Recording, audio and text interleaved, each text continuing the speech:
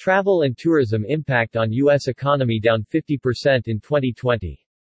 The National Travel and Tourism Office's NTTO Travel and Tourism Satellite Account, produced annually by the Bureau of Economic Analysis, is the official U.S. government estimate of the economic impact of the travel and tourism industry in the United States. The latest TTSA shows that in calendar year 2020, total economic output generated by travel and tourism fell $982.5 billion minus 50.1% from 2019, $1.96 trillion to 2020, $978.4 billion.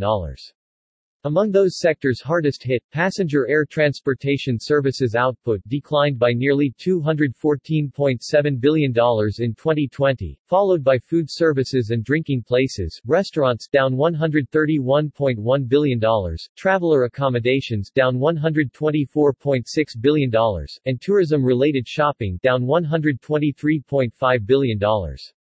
These four sectors accounted for 60.4% of the decline in total tourism-related output in 2020. Total tourism-related employment declined from 9.5 million in 2019 to 6.3 million in 2020. This decline of 3.2 million in total tourism-related employment accounted for 34.2% of the overall 9.3 million employment decline in the United States from 2019 to 2020. Among those sectors hardest hit, employment supported by food services and drinking places declined by 972,000 in 2020, followed by traveler accommodations down 685,000. Air transportation services down 338,000, and participant sports down 262,000. These four sectors accounted for 70.8% of the decline in total tourism-related employment in 2020.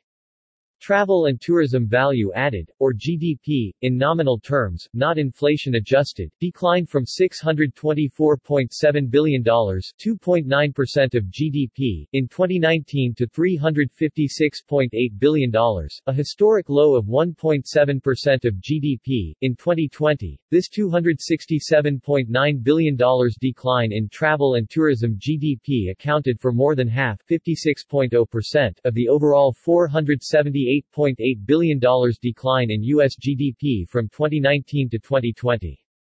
Domestic travel demand by resident households declined by 53.2% from 2019 to 2020.